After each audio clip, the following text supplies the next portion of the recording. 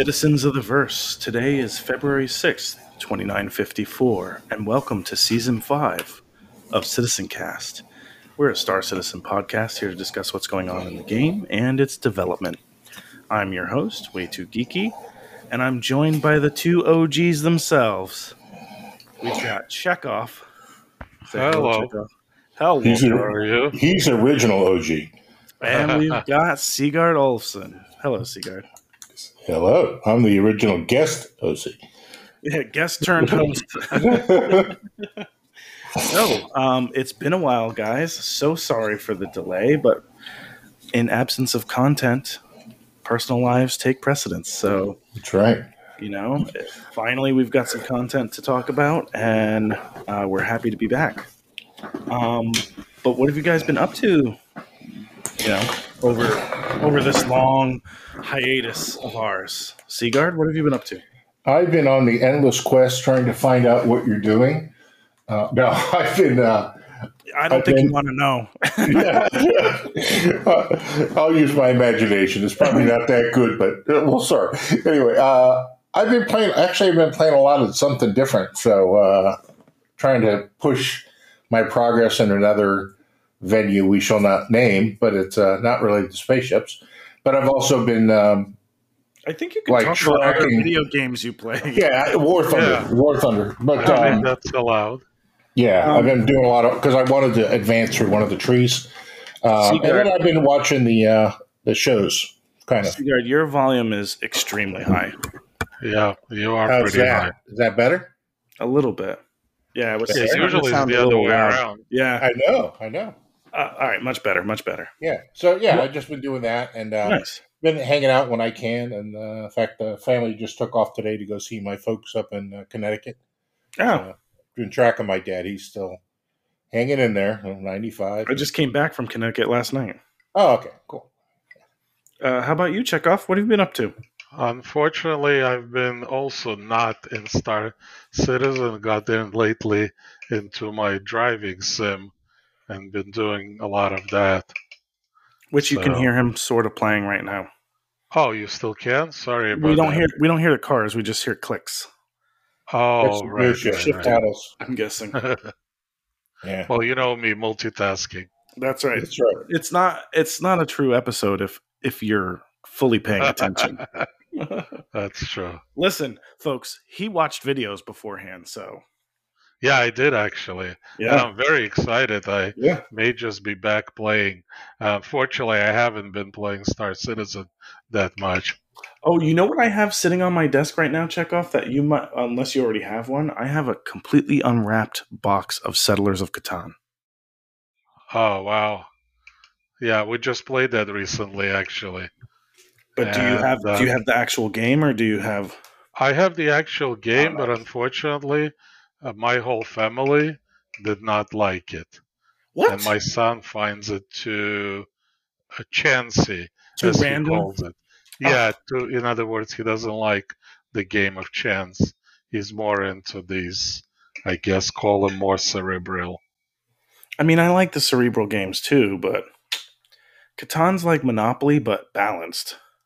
I know, I like it. I mean, it's the OG. It's the gateway game.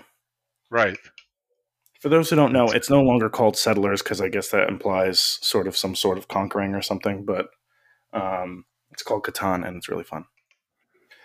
And I saw a game I want to play, a board game I want to play. Oh, which one? It's on, was it Paul Davis is the guy's PBD, his talk show?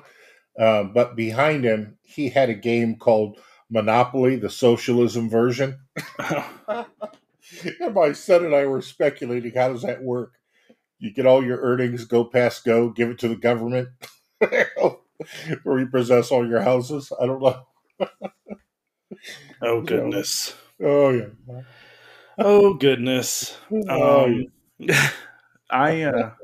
played some board games over New Year's with my friends. I used to play them all the time because my best friends from college and my best friend from life all lived in Brooklyn, and then they did the classic have a kid and move out of town to New Jersey. Chekhov. And so I have to go to New Jersey, but actually we hang out quite a bit, and whenever we do, we play board games. We play like what did we play last time? It's a Dungeons and Dragons board game. Okay. Nice. I forgot the name. It's a lot more self-contained than a full D&D session, but it has the same lore.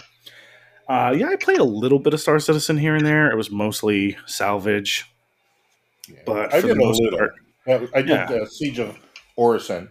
for I the did most it for part, probably 30 minutes, and that was it. oh, nice.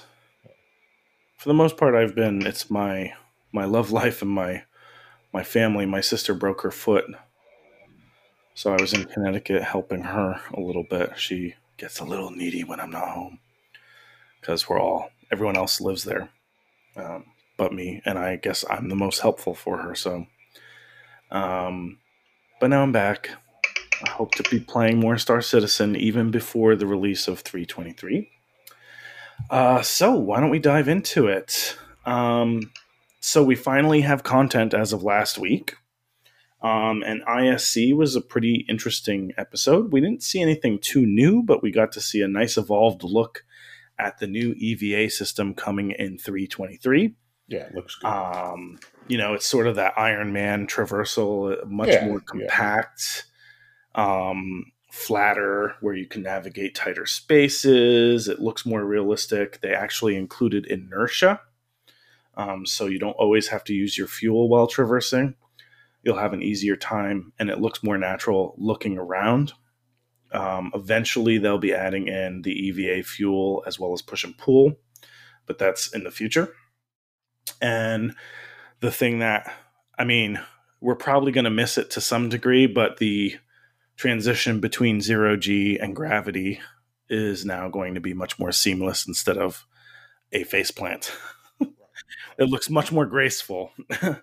We look like Delta-Lodas, They didn't include weapons recoil, which is, not that that's a major flaw or anything, but I could have seen some opportunities for having weapons that, the recoil shoves you off course unless you have compensators and things like that. So guys they didn't talk about it, but maybe there will be. Yeah, exactly. And it's definitely not. It was definitely a very cool. Unless the guns are built for recoilless, just like in The Expanse. Well, that's what I was thinking. It's like, is there an opportunity there? But hey, it was a great segment. Yeah. In fact, I'm looking at the home page right now, and they're drifting through a cargo area and through the hallways. Yeah, it's just very cool. It's going to make space missions really fun too. Yeah. And then we got a preview of the new interaction system, which we've already seen numerous times, including an in-depth look at CitizenCon. But what they do way better compared to before is understanding what object you're actually looking at. So when they do, they display a quick action. It usually looks to be F, and that action is a default action. However, they do have a more advanced interaction wheel to specify different actions that you can take with that object, and you can customize what the quick action is. Looks more robust, looks a little bit faster to move. Really engaging system, a lot cleaner, a lot more polished. You can tell it's coming from Squadron 42, which is what they started the episode talking about, was features from Squadron are now going to be migrated into the PU. So this is these are two of those, to be quite honest. What'd you think, Chekhov? Did you see that segment? Oh yeah, I thought it was great. There's a lot. EVA is obvious. There's just a really, really cool quality of life. Just the cool part about it. I wonder how it's gonna work with Toby now, right? Yeah. So I usually turn off Toby when I'm in FPS, but now the way the physics are gonna work, it makes sense to turn it on, because it sounds like now you can actually move your head, so wherever you're facing, then your body follows. You'll twist. It creates a whole different dimension in physics. I love everything that's coming into 3. The weapons, What else is there? All right, hang on there, Chekhov. We're gonna get to that one next. So we're just EVA. Okay. We're just So on if the we're just Inside on Star EVA, Citizen. yeah. So if it's EVA, yeah. Mythologist, by the way, just to give him a plug, did a great A job. great job. I Right? watched Yeah, it he the was other really day. good. Yeah, really good. He must have been He must have been like foaming at the mouth for this amount of content. Like, I actually, can we take a step back? I was surprised, given their history, that they decided to go this route. Yeah. And like kind of announce 323 features in the beginning, in advance of like even roadmap updates or anything. Well, can I tell you something? I think they saw probably utilization. It had to be, I don't know, to me, it must be really low right now. Yeah. So they wanted to have their user base probably engage with something. They literally don't want to lose people. I could see some people just kind of shutting out and not even going to know 323 is going to come, right? I feel like this past year, and I feel like you guys feel the same way. This past year was the first year in a while that I disengaged between patches with large durations in between. Yeah, me too, for sure. Me too. Compared to like previous years, I kept playing, and then it became this reinforcing thing. Like, if I'm signing on and no one else is playing Star Citizen or everybody's doing their own individual thing, I'm like, this isn't what I signed up for. So I'm just gonna watch TV. Well, yeah, exactly. Lately, it's been like literally, 3 people playing as a constant with Sigurd, me, and Flavius, and now it's pretty much almost none, because it's very. And I still haven't even played in a reclaimer with the full salvage because I'm also like, well, that's an intermediary system anyway, so it doesn't really intrigue me as much as something else. Well, what do you mean by that? Well, because I haven't done, after they've created the, what is it, the munching or whatever the hell they call it now. Disintegration. Oh, you haven't done that at all? No, I've done it in a vulture. Yeah. No, in the reclaimer it was really cool. Not obviously for the fact that you can make a ton of money. It's just a very, very cool game loop. You have a real team working. Yeah. You're munching, then you got people moving stuff around. It was kind of cool. Yeah, keeps you busy. Yeah, right, well, and it's a job. Yeah, everybody's got a job, and it's kind of somewhat of a variety of play, right? So some people you could switch out. Yeah, exactly. And again, you can add another dimension if you were attacked, like we did to somebody outside of Grimex. I don't know if you were there. He came out with fully manned reclaimer, like 6 people, all geared out, ready to go somewhere. I created a missile out of my Buccaneer and blew him to pieces. And he was raving about it in the chat. It's like, why'd you guys do this? We were just ready. All man, like literally like 6 guys ready to go for missions and really fill it up. That's awesome. I'm looking forward to doing it again, but. Yeah, it's a very interesting because think about it. If you get, then not only you can do all the salvage, but now you have to do security, right? Mm-hmm. If you get attacked like we did, he could have manned the turrets and defended himself, right? Yeah. So that's another dimension there. Nice.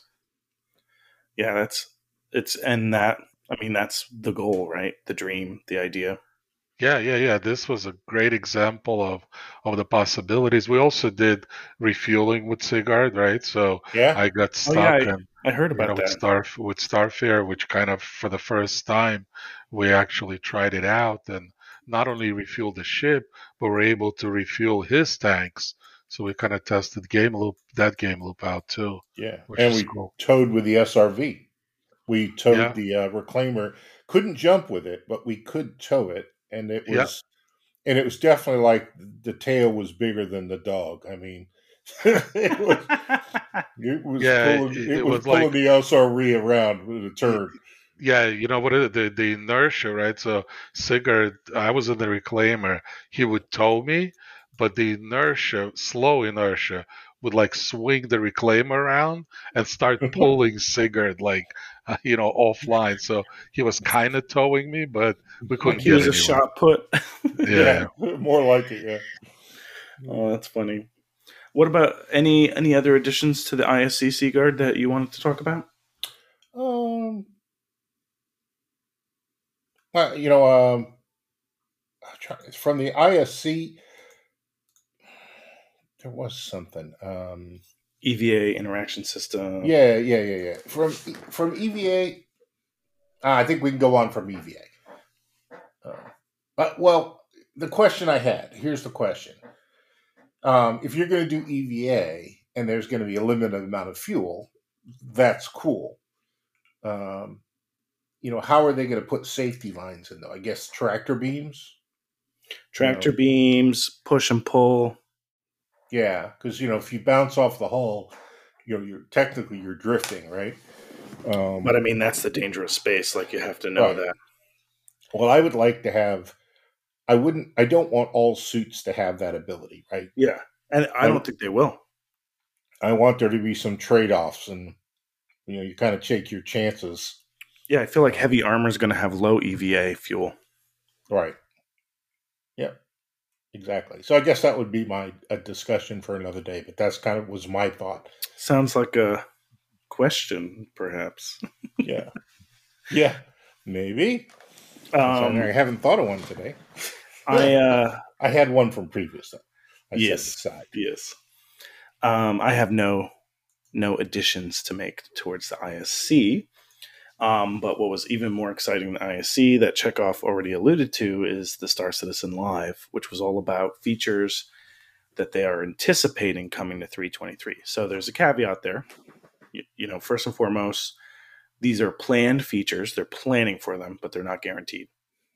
Right. But this is all a result of them migrating Squadron 42 features into 323. First thing, distribution centers tier 0. So those huge corporate landing zone type things with hopefully missions and things to do, those are coming in. Master modes, some changes to gimbaled weapons, including some turrets having gimbals, dynamic crosshairs, a combat visor, combat lens, a restyle of the HUD, new notification system, the mini map, a compass, star map changes, the ones that we've seen so far, the new character creation screen, new looting, a new shopping app. It sounds like it's going to be in the mobiGlas, instanced hangars, cargo elevators, changes to Xenothreat, the new dynamic mission Blockade Runner. They made it sound like there might be even another one. And then extensive changes to the economy, including, as Chekhov pointed out in Discord today, the A90 jump being probably about 70 million. Yeah. Of what it was before. So, yeah, a lot of... And these are the ones that they announced. Jared hinted at that there were other features they were holding back on. So, I guess, for starters, what are your thoughts? What excites you the most? Chekhov, take it away. Well, I think what excites me the most, but I kind of need you to kind of expand on this and elaborate, the master mode in the flight. I mean, I kind of get it, but not really. And Okay. a lot of times, I was thinking about the form of our podcast. If you think about it, we're not really geared towards newbies. Like No. sometimes we get into stuff that and a newbie will just like, what the hell are they talking about? But meanwhile, we get newbies who don't even have the game yet, and then they sign up for the game. I know. So like, interesting. if you were to explain to me master mode like I'm a newbie and I know nothing about Star Citizen, because I really want to understand it. I mean, I'm excited about it, but I don't really also feel that I fully grasp it. Okay, so the philosophy and the idea behind it is your ship has a limited power supply. Now, this isn't. It ties into power supply management and everything, but it's before they put that full system in. But the idea is your ship has a limited power supply. So if you're going to travel at fast speeds, you're going to risk the fact that you don't have shields or weapons because your ship cannot power them because you're trying to move at fast speeds. When you move into combat mode, which is slower speeds, which reduces the distance that combat behaves at, then you're able to have shields and you're able to have weapons. And so that's the whole idea, is it's like your ship gearing up for quantum travel versus not. So it's trying to balance keeping people at a shorter distance for more engaging, exciting dogfighting style combat. Right, because once really you around engage combat. and you're against somebody that's really skillful, you can't switch the mode because you're going to be dead. Yeah, I mean, by the You won't be able to run. By the time you switch it and about to run, they're going to kill you. Yeah. Right. And that's what we get into all the time, is like we engage, and there are some players that are engaged, but a lot of times they just run the second they feel they have an upper hand. It's also supposed to reduce jousting because jousting actually is too predictable at slower speeds. Mm-hmm. So you'll be doing more turns and like course correcting. So that's really the like. Okay. Yeah, and of course, idea behind kind of expand the rest of it is that you're gonna have an ability to aim at components better, because it's gonna be like that zoom feature, which is really cool. What is it? It's called precision targeting. Yeah, precision targeting. So, yep, no, that stuff is real exciting for me, because I always like to switch up the different types of play. Yeah. I think it's a step in the right direction. I don't know. It's probably not perfect yet, but that's why they're going to test it. Yep, yeah. And anything else that you check off? Well, the most exciting feature, right? The number one is the star map. Yeah. I mean, I don't know exactly how it's going to work, but it already looked cool. Just the search feature, the ability to we always say, where is that, harvest on moon so-and-so? Now you just type it in, boom, set your, destination, and it's sort of like having a typical navigation in a car. Yeah. That's where it boils down to. Yeah. And the maps. I mean, there's a lot of excitement. The mini maps to be able to navigate, the new, inventory ability. I mean, I don't, let me hand it off to Sigurd and you, because I'm sure there's lots to talk about. There's a lot of stuff. I already know what excites Sigurd some of the most. What's that? Well, I think you like the cargo elevators, but the cargo elevators definitely. But I do like the definitely I like the cargo elevators. But I do like the advent, the introduction of the new space, the quantum drive modes, right? The three modes. Yeah. The one for me is that you can have, I've always felt that there's for cargo ships and stuff, if you wanted to run, there was no chance. But in reality, that's your best chance, right? Point away from the enemy, put your shields to the rear, max out your shields, and run, right? Whatever speed you can get up to, the enemy has to follow you and exceed that speed to make passes at you. And eventually their boosters would run out, and potentially you could get away, right? I would like to have seen some rear-facing weapons on some of these cargo ships to allow for that, right? To give you some rear defenses while you're running. I think with the new quantum drive modes, there's a measure of skill where you can apply that new speed boost to get away, and hopefully the bigger ships are pretty stable, right? They have an advantage, like a big ship in heavy seas. It can plow through the waves. It's not really as jittery as a smaller ship would be in the water. Right. And I think it could be an advantage to, use this to get away from trouble. My fear. Oh, sorry. No, I was just gonna say, correct me if I'm wrong. The whole point here is that if you're in the travel mode, right? The fighters that are attacking you, they're in a fighting mode. So you already have a leg up to get away, right? Because they're about to, right? They're about to engage with you. Now you don't want to engage. You just want to go on your way. So now in the new mode, you could do that a lot more efficiently because they would have to disengage the fight mode and go into this. Yeah, but what if they have a quantum dampener? That's the issue. Yeah. Well, right. They're going to drag you out. Yeah. So if you can't quantum out, then that mode's useless to you. Right. Yeah.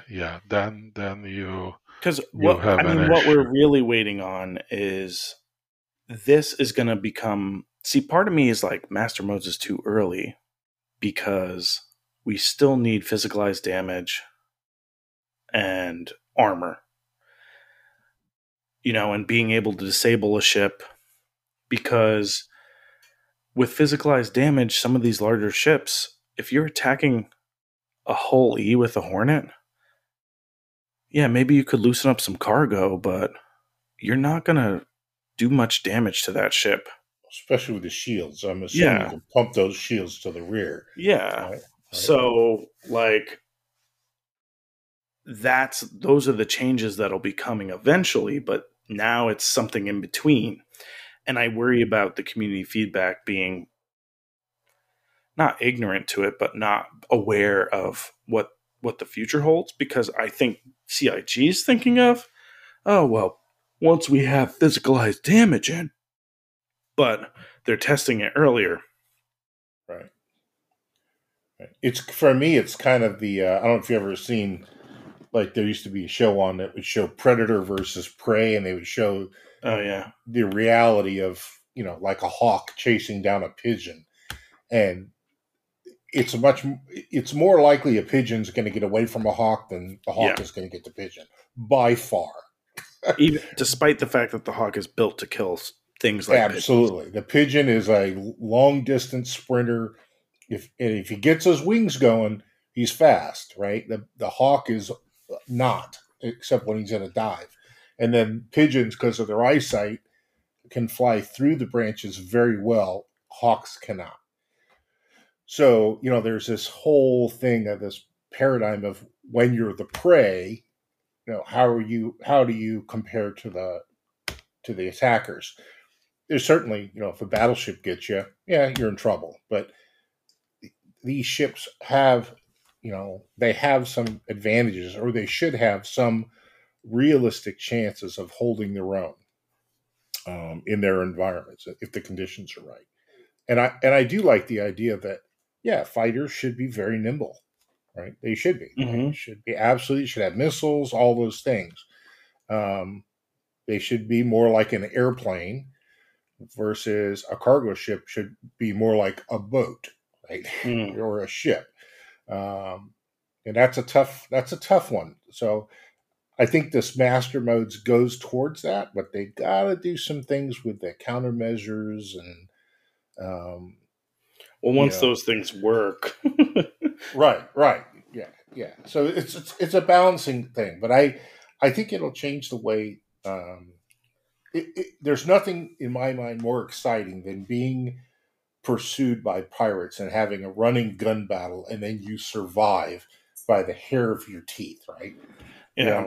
That to me is exciting, and especially because they weren't prepared enough. Correct, and I would think that a pirate is the same. You go against a worthy adversary, and you end up, right down to the line. You're going to board this thing because you've disabled it, but it's taken you a while to chase it down, and now it's a gunfight at close range. I think that would be super exciting for both parties. Yeah, and that's a tough spot to cut. Like, you'd hate to lose everything, but at the same time, you're like, I got to give them some credit here. Yeah, it would be like the best gameplay, right? I mean, it'd be like really exciting gameplay. They deserve to take that haul. yeah, exactly. They did that perfectly. That was well executed. Yeah, I mean, it's I think it's it's got I great shouldn't have took potential that there. shipping lane. Yeah. I knew I was taking a shortcut. So that was my big one there. I really Yeah. liked that.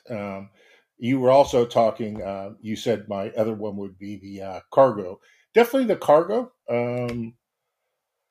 I don't know how much time I spend loading a ship with vehicles and everything to get it ready, and I would like to be able to load up my Aquila with a a Ursa rover and From your hangar. from my hangar and go out and do a mission. Right? I mean, um, I spend entire play sessions just going out and taking a Cutlass Black out to get two dragonflies on it. Right? I mean, and then half the Yeah. time I crash on the way back. So it would be nice to be able to have that ability right off the bat. Yeah. I'm excited about cargo elevators. I'm excited about master modes. I mean, the only issues that I'm sorry to interrupt there no, go ahead. about the cargo. I was listening to Mythologist, and he said, in one hand, yeah, it's cool, but it's also going to be very tedious, right? Because for Yeah. ground vehicles, it's good, but now seems like you're gonna have to put everything in, even the med pens, med Yeah. gun, ammo, Yeah. right? So, Mm-hmm. so you But- literally have to. But that's why it's like now you have a reason to keep your ship alive. Now you have a reason Mm-hmm. to and maybe the next patch won't be the one that you fully stock your ship. Maybe it's not time yet. You know? Well, no, that's not what I was referring to. So the way I would load up the ship now, right? You enter the ship, then you bring up your local inventory versus ship, Uh-huh. and you just say move everything over, for example. Where now it seems like you have to physically grab the item with your well, let's say it's a weapon that you're equipping, right? A gun. So you have to physically equip it, right? It's no longer go into your Moby Glass and equip it, unless I'm wrong. No, yeah, I think that's the idea. I don't know if there'll be other ways in the interim while they're like figuring it out. But that is the idea. Now, the thing that they also said in the episode is that they'll find a way. They're figuring out a way to have it be automated, where like you're paying an AI. It won't necessarily be visible, but it's like essentially you're paying for a cargo timer. Because that's cool. Because the whole sea and all the whole ships that are external, those are still going to load the same way. And even there was messages about like, hey, the cargo pods, those things don't lower yet. So what's happening there? And like, yeah, no, we're not ready for that. Yeah. So, one other thing, sorry, on the fighting mode before I forget, another really cool feature is gimbaled weapons. So for those of us who are not ace fighters, I think to me that's like the ultimate equalizer now, because I don't have to go up a size anymore. yeah. The smaller ships, you could just gimbal all the weapons and you're done. Yeah. That's Which, cool. I mean, I think should be fine. Well, yeah. I mean, gimbal is easier. It's than fixed. Yeah. The only other thing that I'm kind of excited about is those distribution centers, and it's mostly because they're supposed to be those nodes for the economy. Right. And with the economy changes, I mean, they might not fully function the way that they want them to ultimately do so, but it's still kind of exciting. So this week, ISE is taking a full turn, and it's going to be about branding in the verse, not 323 or anything, about how they brand locations, including Pyro.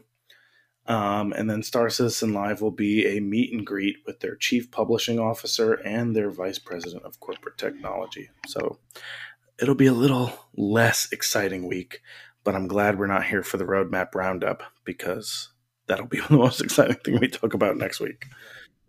So yeah. But in other news, 323 popped up in Evo the other day. I haven't touched it. Oh, well, you're not in Evo. Yeah. But apparently it popped up in Evo, yeah? According to leaks. I thought they talked about that just the other day on the show. So then, if we think about timing, typically that's about 2 months Yeah, like end of from March, Evo to April. live. Yeah. Yeah. And who That's knows? good. We don't even know. I feel like they're not going to keep the quarterly thing this year. They kind of already inferred it. But That's still perfect. exciting that they're testing it. Yeah, that's when my driving season ends, so that's perfect for me. Oh, well. Sorry, check off. How do you think your driving is? Do you think it translates over into the racing in Star Citizen? Oh no, this is just pure precision skill, real driving. Yeah, no, it's completely different. Gotcha. You have like a whole sim pit, don't you, even, for your driving? Yeah.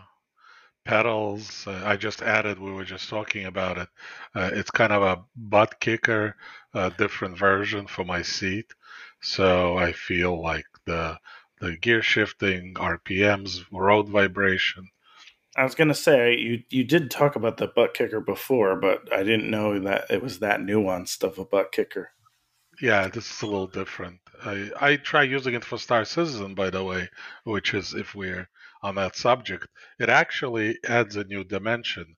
So you can actually feel when the ship quantums up, like when you engage quantum, and you feel when you throttle up. I mean, it's very basic effects because it just takes it from sound, and Mm, the autosim takes it from telemetry. mm. And we were discussing it with Nets. I bet you that Star Citizen actually has telemetry. We just don't know how to access it. But if you can get access to telemetry, you can have some really cool effects. Or they just don't have access to it yet. Like I'm sure they'll include that for the hardcore fans. Yeah, because you could do like they have not only shakers, they have the motion, rigs, right? Like for flight sims, you Mm. know, and there you can actually do that today. There's a hack for it that you could do a motion sim for a flight simulator that's linked to your joystick movements. Oh. So you can actually get that today for the extremist and us. Hint, hint, cigarette. Mm. Yeah. So if you want to rig up a little motion simulator, I have a link for you of how to actually make it work in flight using your joysticks. Now you've seen me. Does it work in tonnage?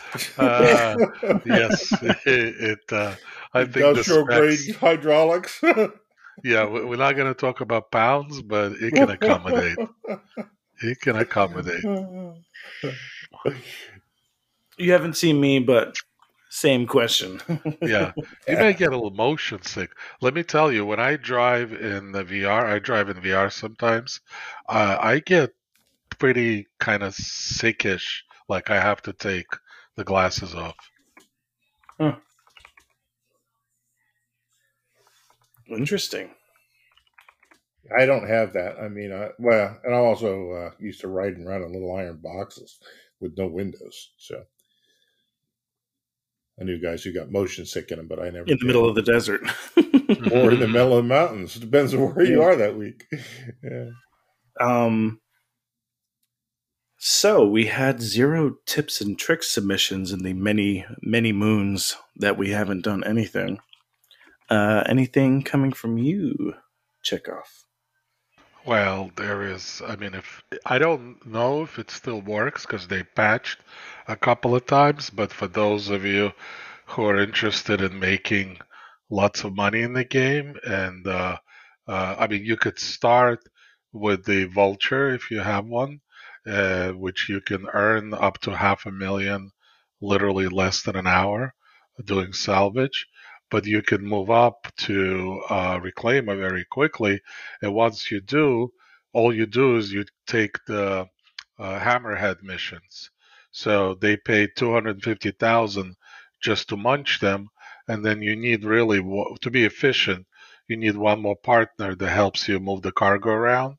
So you could literally make millions an hour just taking those missions and hanging around Yella, and then you sell them at Grimex. So because there's not too many places that you can lend the reclaimer, so Grimex is one of them, and it's a very, very efficient way if you want to make a lot of money quickly. I mean, it's not an exploit; it's just that's what the game does right now. Yeah. How about you, Sigurd? Well, I think the tip would be that, that you can use the SRV to tow things, but you can't always jump with them. But it doesn't mean that you can't be useful when you get out there and help. And like Chekhov was talking about loading of the reclaimer. We struggled around sometimes with the 32 box size SEU size boxes, but sometimes it was just very efficient to just get the one SEUs and throw them down on the second floor. Oh, yeah. Right, you just throw them to the back, and they slide down the little chute into the salvage floor. Yeah. Once you get all the 32s in place. So, so those are my two little tips, I guess. Who's giving you tips and tricks? I don't ever have tips and tricks, but that does bring us to For Science.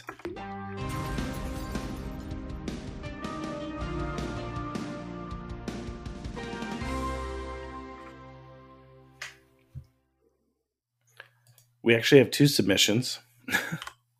Okay. The first one's from Canuck. And he said 3.22 for Science exclusive. In 3.22, there are undersuits that show up, not as actual suits, but as just item crates, even in your inventory. When you try to use them, they would seem to not work as they are identified as placeholders. But what they really are invisible undersuits to enable a certain look for the Microid and Lynx armors to get a more Mad Max temperate outpost look. I've attached images below. That was in the Discord for those who haven't joined. You can find the photos in Discord. There might be a legs armor piece out there with boots or feet coverings so as to not show up barefooted, but I have yet to find some. Cheers. Thank you, Canuck.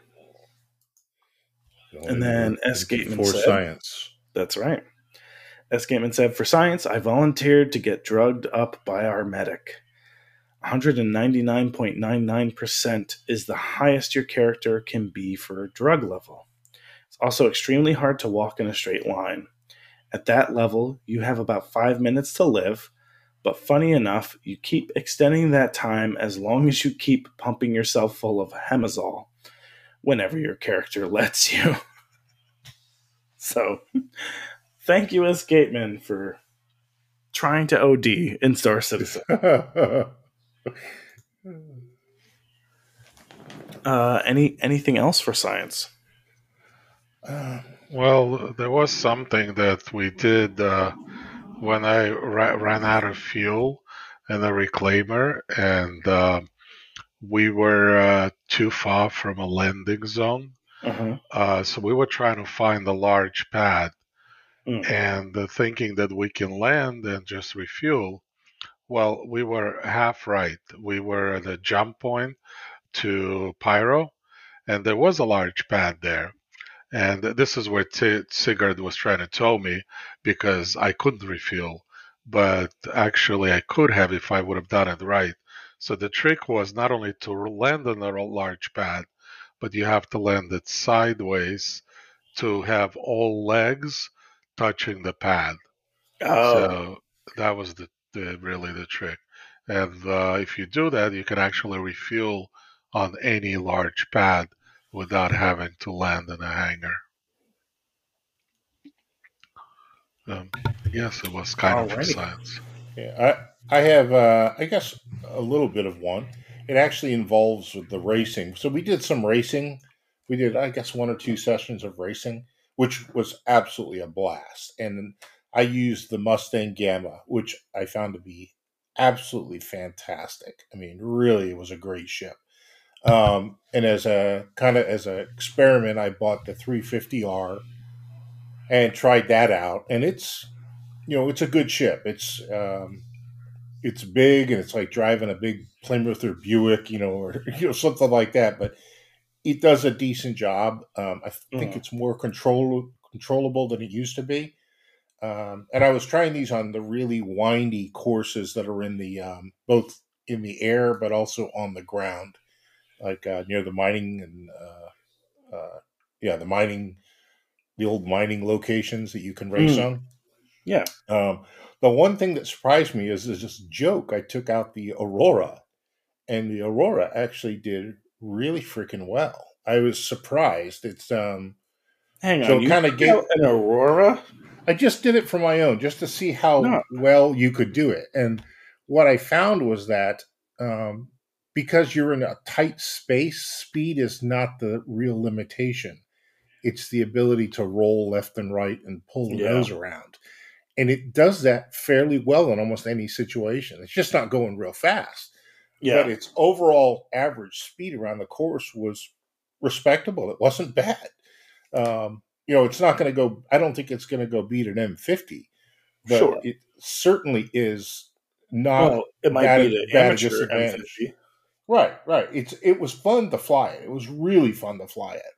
And it was a little challenging, but it rolls real well. And if you haven't done those, we've raced the little personnel carriers, what are they, the MPUVs. Argo MPUVs, and that was a blast when we did that. If you're looking for some fun, take out an Aurora or something and try racing it, and you might be surprised how much fun it is. So Nice. I have not done anything for science because all I did was salvage. So that brings us up to Seaguard's question of the week, which was many, many, many weeks ago.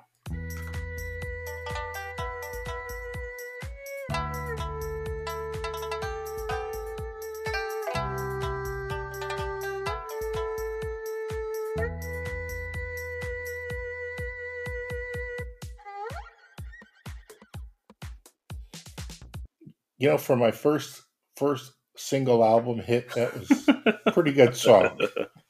It's not bad, right? It's my only single album.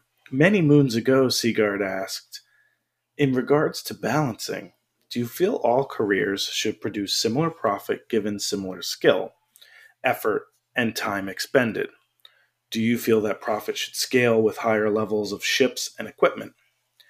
Underpaid Deputy said, I think that all initial career paths should make similar profits across the board, with the exception of maybe bounties and bunkers, as those take a bit more nuanced skill than, say, a box mission.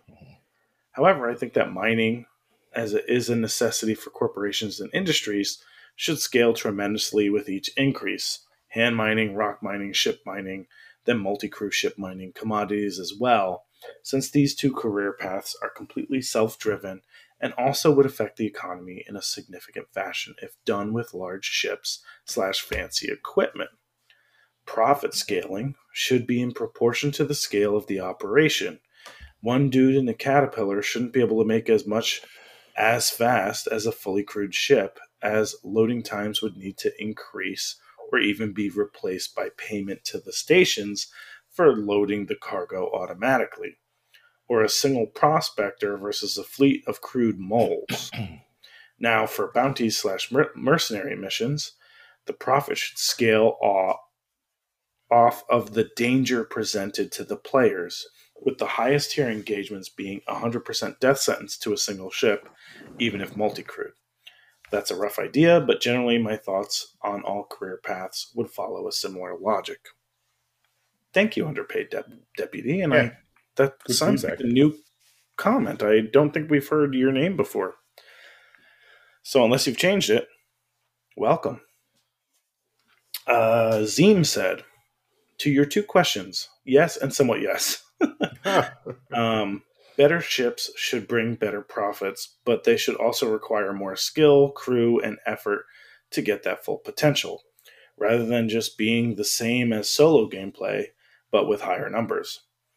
The game would mostly benefit from taking the many extremely low value contracts at 10 AUC and lower and giving them a buff in earnings to be more in line with actual professions.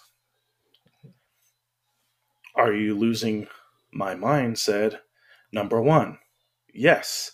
If they don't, then people will feel a need to grind. And number one, for those who don't remember, do all career paths, should they all produce a similar profit given the skill set, time, etc.? He said yes. If they don't, then people will feel a need to grind out professions they don't like in order to support the gameplay they do like. They already do this in real life, and it's so maddening that they play video games and drink to forget about it. Oh, I understand that as I'm drinking my Negronis. Number two, not necessarily. So number two, as a reminder, do you feel that all profit should scale with higher levels of ships and equipment? He said, not necessarily. With some professions, it's unavoidable. You can't make trading with an Aurora just as profitable as trading with a Hall E without breaking a sense of progression. That's not a skill or progress issue. It's a physics issue. You can only fit so much in an Aurora, and the only way to make it compete is to make cargo more valuable. But if cargo is that valuable, then A, no one will fly a Hull E because it will be more cost effective to buy a smaller ship, and B, you can skip basically all levels of progression day one. Cargo hauling is a little different than trading, though, since for cargo hauling you are moving someone else's goods, and it can be A, bounty hunting is different than trading. Wait, hang on. Sorry. It can be A, locked behind reputation, and B, Right. made to pay as much as you want on an arbitrary scale. Also, bounty hunting is different than trading as well, since the value of a job can't scale with ship size. Since there's a limit to how big a bounty can be, roughly 5'11", I think the target. Yeah. Then no matter how big or small your ship, the bounty will be priced based on the value of the catch, not the size of the ship. You could require the apprehension of multiple suspects, but 4 people in individual hawks would be just as capable as 4 people crewing a Zeus Mk2, Mark II. Whereas 4 people crewing a Hull D will vastly outperform 4 people flying individual freelancers. And that's without even mentioning FPS jobs like bunker missions that can't scale with ship size no matter how they're designed. So yeah, it's just not possible to make all profits scale with ship size across all professions without gamifying it so hard that it's basically on rails, which no one wants and CIG seems to be against. Whew. Good answer. Thank Long, you. but Are good. you losing my mind? Very well thought out. Yeah. As my roommate laughs in the other room. Trader Jeff said, I can tolerate some variations in professions, especially if it's caused by popularity. If everyone is mining Quantanium, its value should go down somewhat to the point that recycled materials from salvage might get closer in value. As for more expensive ships and gear, yes, they should allow making higher income, but it doesn't have to scale exponentially. Mining Quantanium should be easier with a mole, etc., than a prospector. But I don't want mole owners to make millions of dollars an hour, while prospectors can only earn $50K an hour, for example. Right. It's a great point. Yeah, I mean, there's the point where you're searching for the Holy Grail, Yeah. and if you find it, your wealth is unlimited. And then there's also the guy who says, "Hey, I'm going to go get food for the day, and I'm going to go catch 3 fish," and he's fed, right? Yeah, but once you find the Holy, But once you find the Holy Grail, the longer you're dealing with it, the more likely you are to have some incursion by pirates or something of some other factor. Correct. So, Exactly. There's these trade-offs of statuses, and I'm like, at least in theory. yeah, and I think there's a certain value to me in the game of seeing a full ship of cargo versus half a ship full of cargo. Yeah. Even if I make more money, I like to see my ship loaded and that.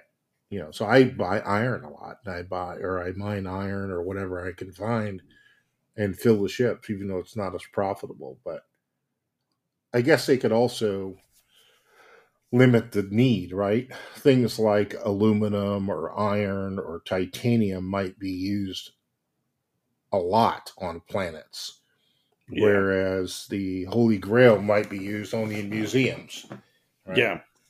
Right. Not every planet will have a museum. So there's that rarity and right place at the right time and distance to travel to make your money and all those things involved. So he had a good comprehensive answer, I think.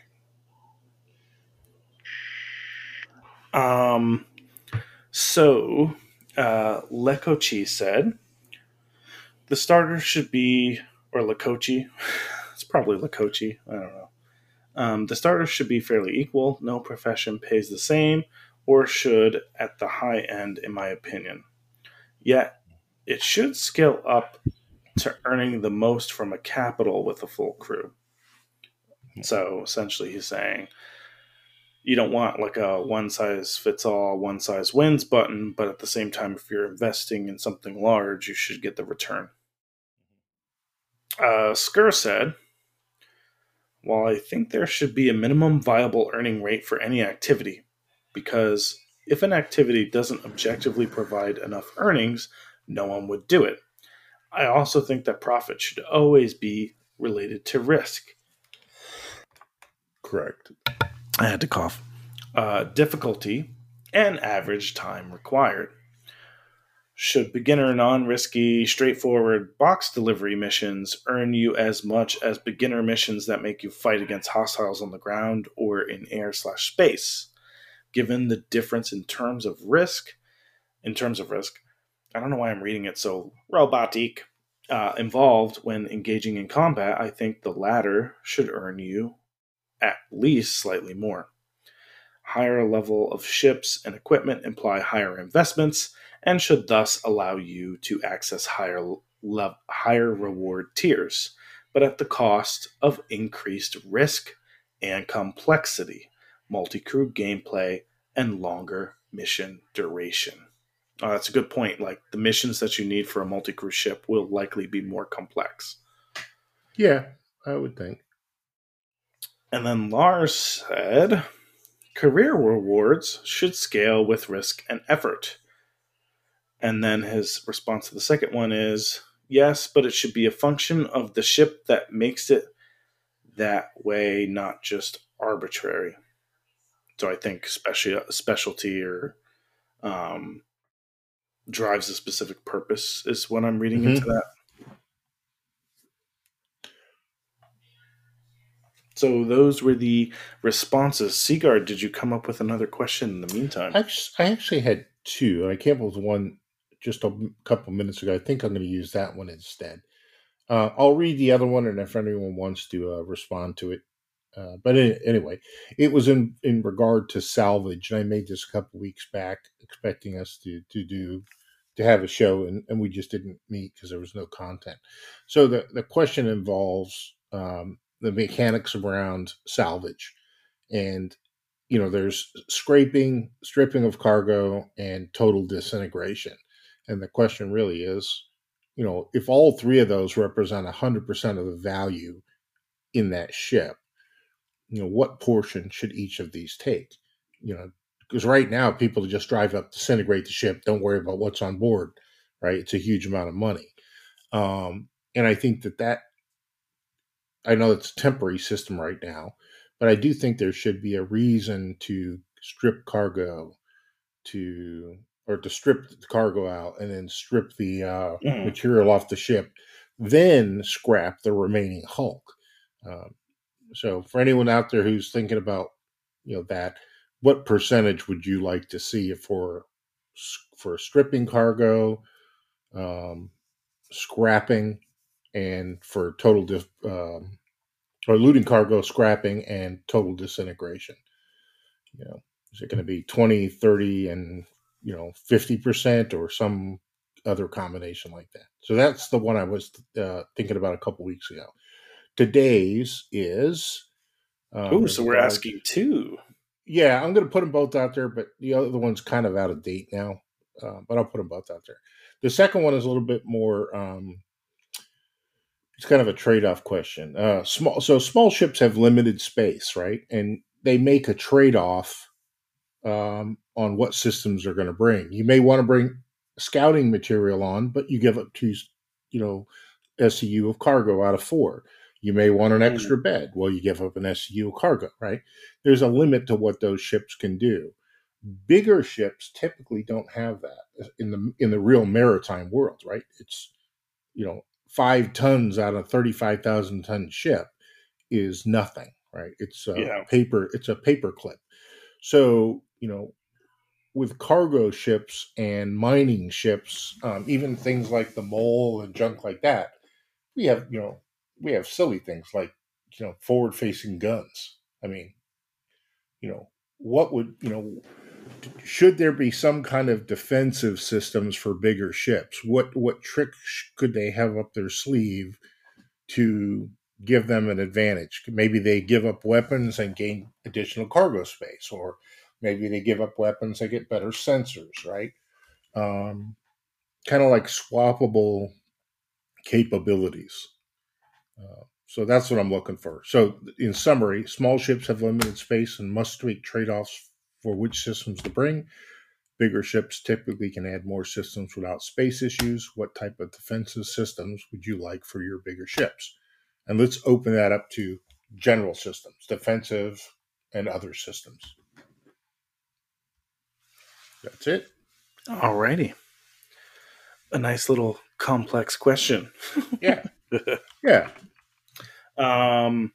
We did get one question this past month and a half, month and 3 weeks, from Trader Jeff. He said, obviously for a particular host, what do you think about the white Negroni? And do you think they have them at Orison? So, in case you guys don't know, it's geared towards me. I love the white Negroni. It's why I started drinking Negronis. I had a Negroni tonight, but the white Negroni is my go-to. And I know way too much about it. So yeah, love them. Do they have them at Orison? 100%. 100% excellent. They have them at Orison. Mm-hmm. And what is the white Negroni again?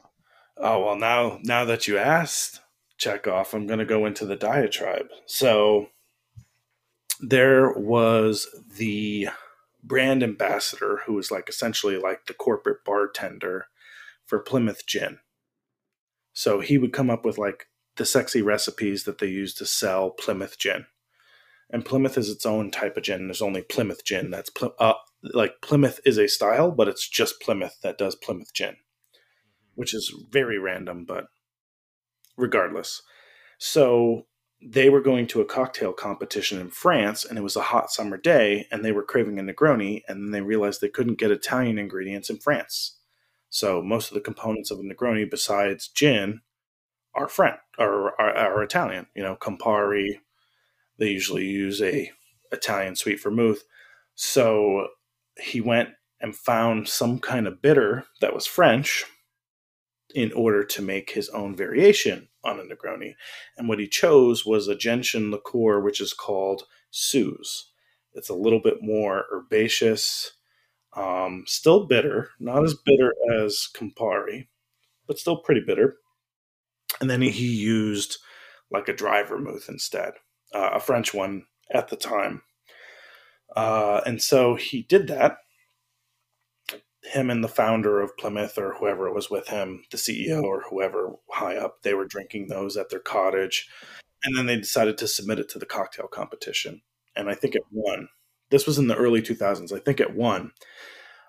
what's fascinating about it is not that it won, it's that Audrey Saunders, the person who is credited for bringing back cocktail culture in New York City, as well as trying to make gin a spirit of choice again in the world, fell in love with Suze, was legally smuggling Suze into the U.S. in order to make white Negronis at the Pegu Club. And so Okay. the white Negroni is partially responsible for the evolution of gin as a popular spirit again in major metropolitan areas.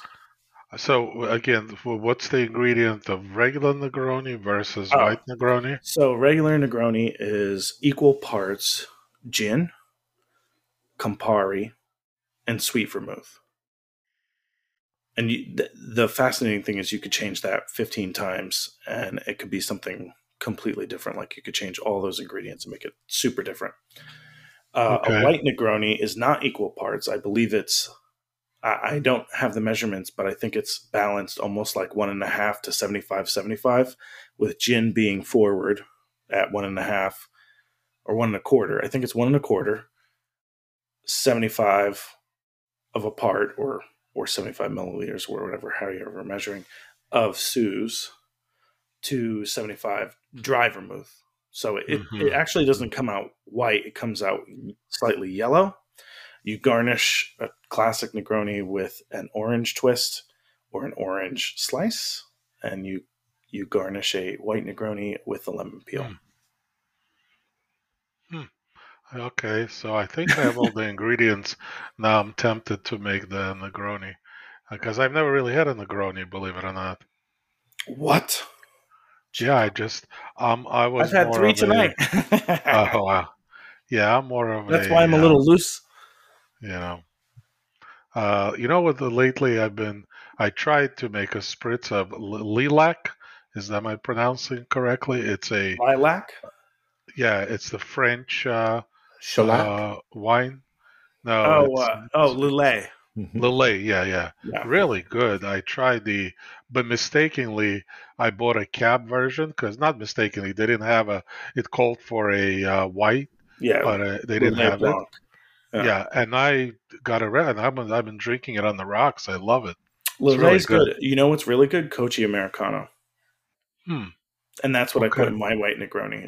Actually, it's not even pronounced Kochi. It's Koki. Interesting. It's really good, and you got to do it'll be clear. Cool. Wow, welcome to Negroni Talk with I know. and Geeky. Any closing comments, gentlemen? Check off anything you want to leave the episode with. Just encourage everybody to hang on.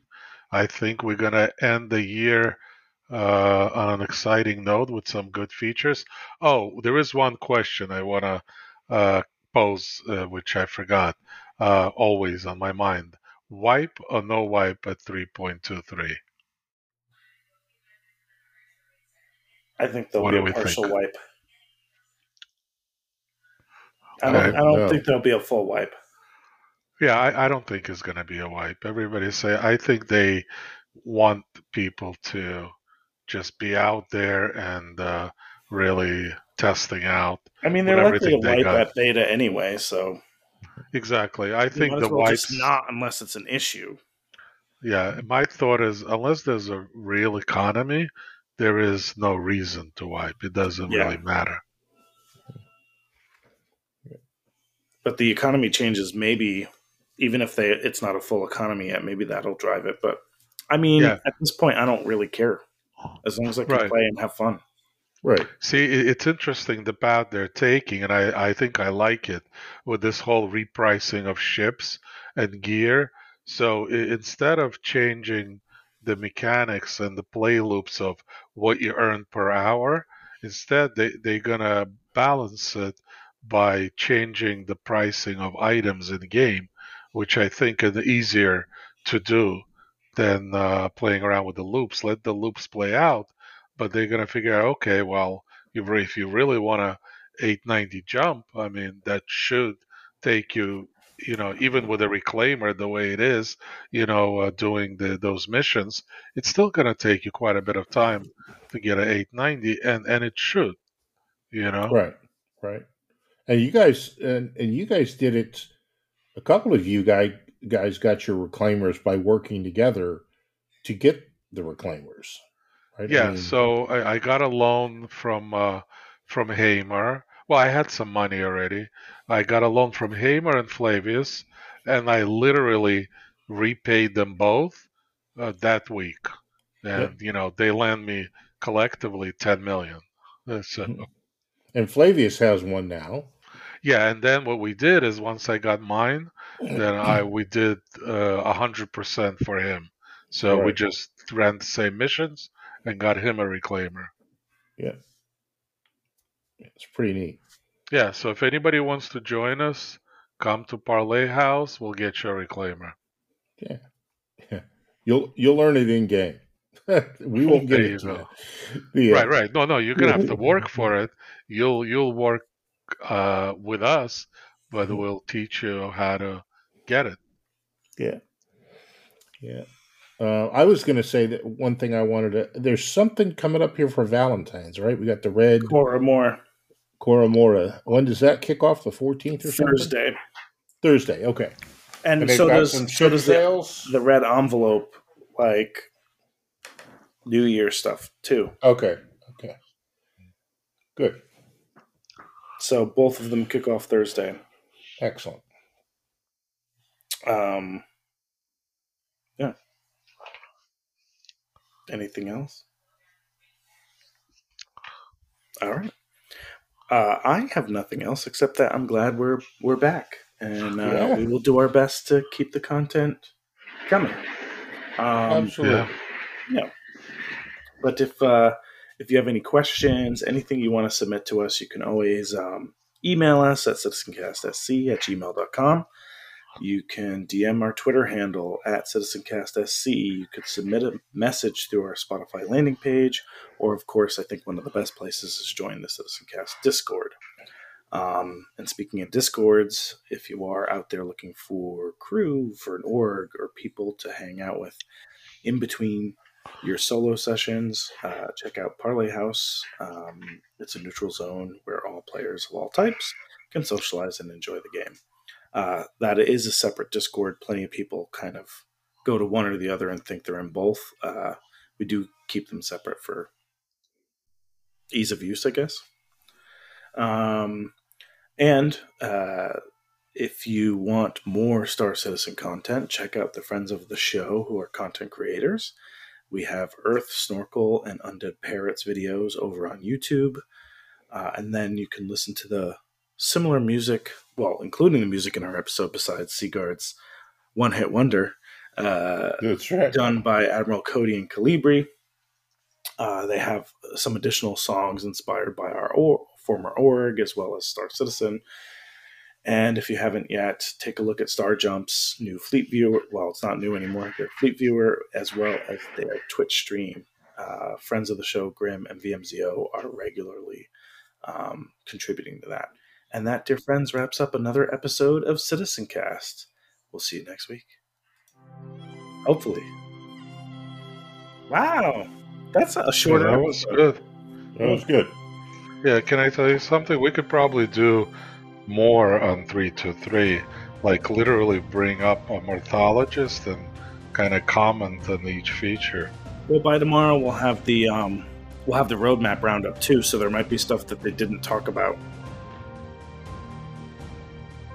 Yeah, we didn't talk about Orison, Siege of Orison. Oh, you mean not Siege of Orison, the new Xeno threat? No, yeah, it's a Siege of Orison, right? Isn't that what it's called? Which No, it's the new Xeno threat, I believe. Oh, well, there's also the the Blockade Runner mission. Oh, okay. That used to be the Nine Tails Lockdown. Yeah, okay. Yeah, we didn't talk about that for sure. Yeah, so there's more content.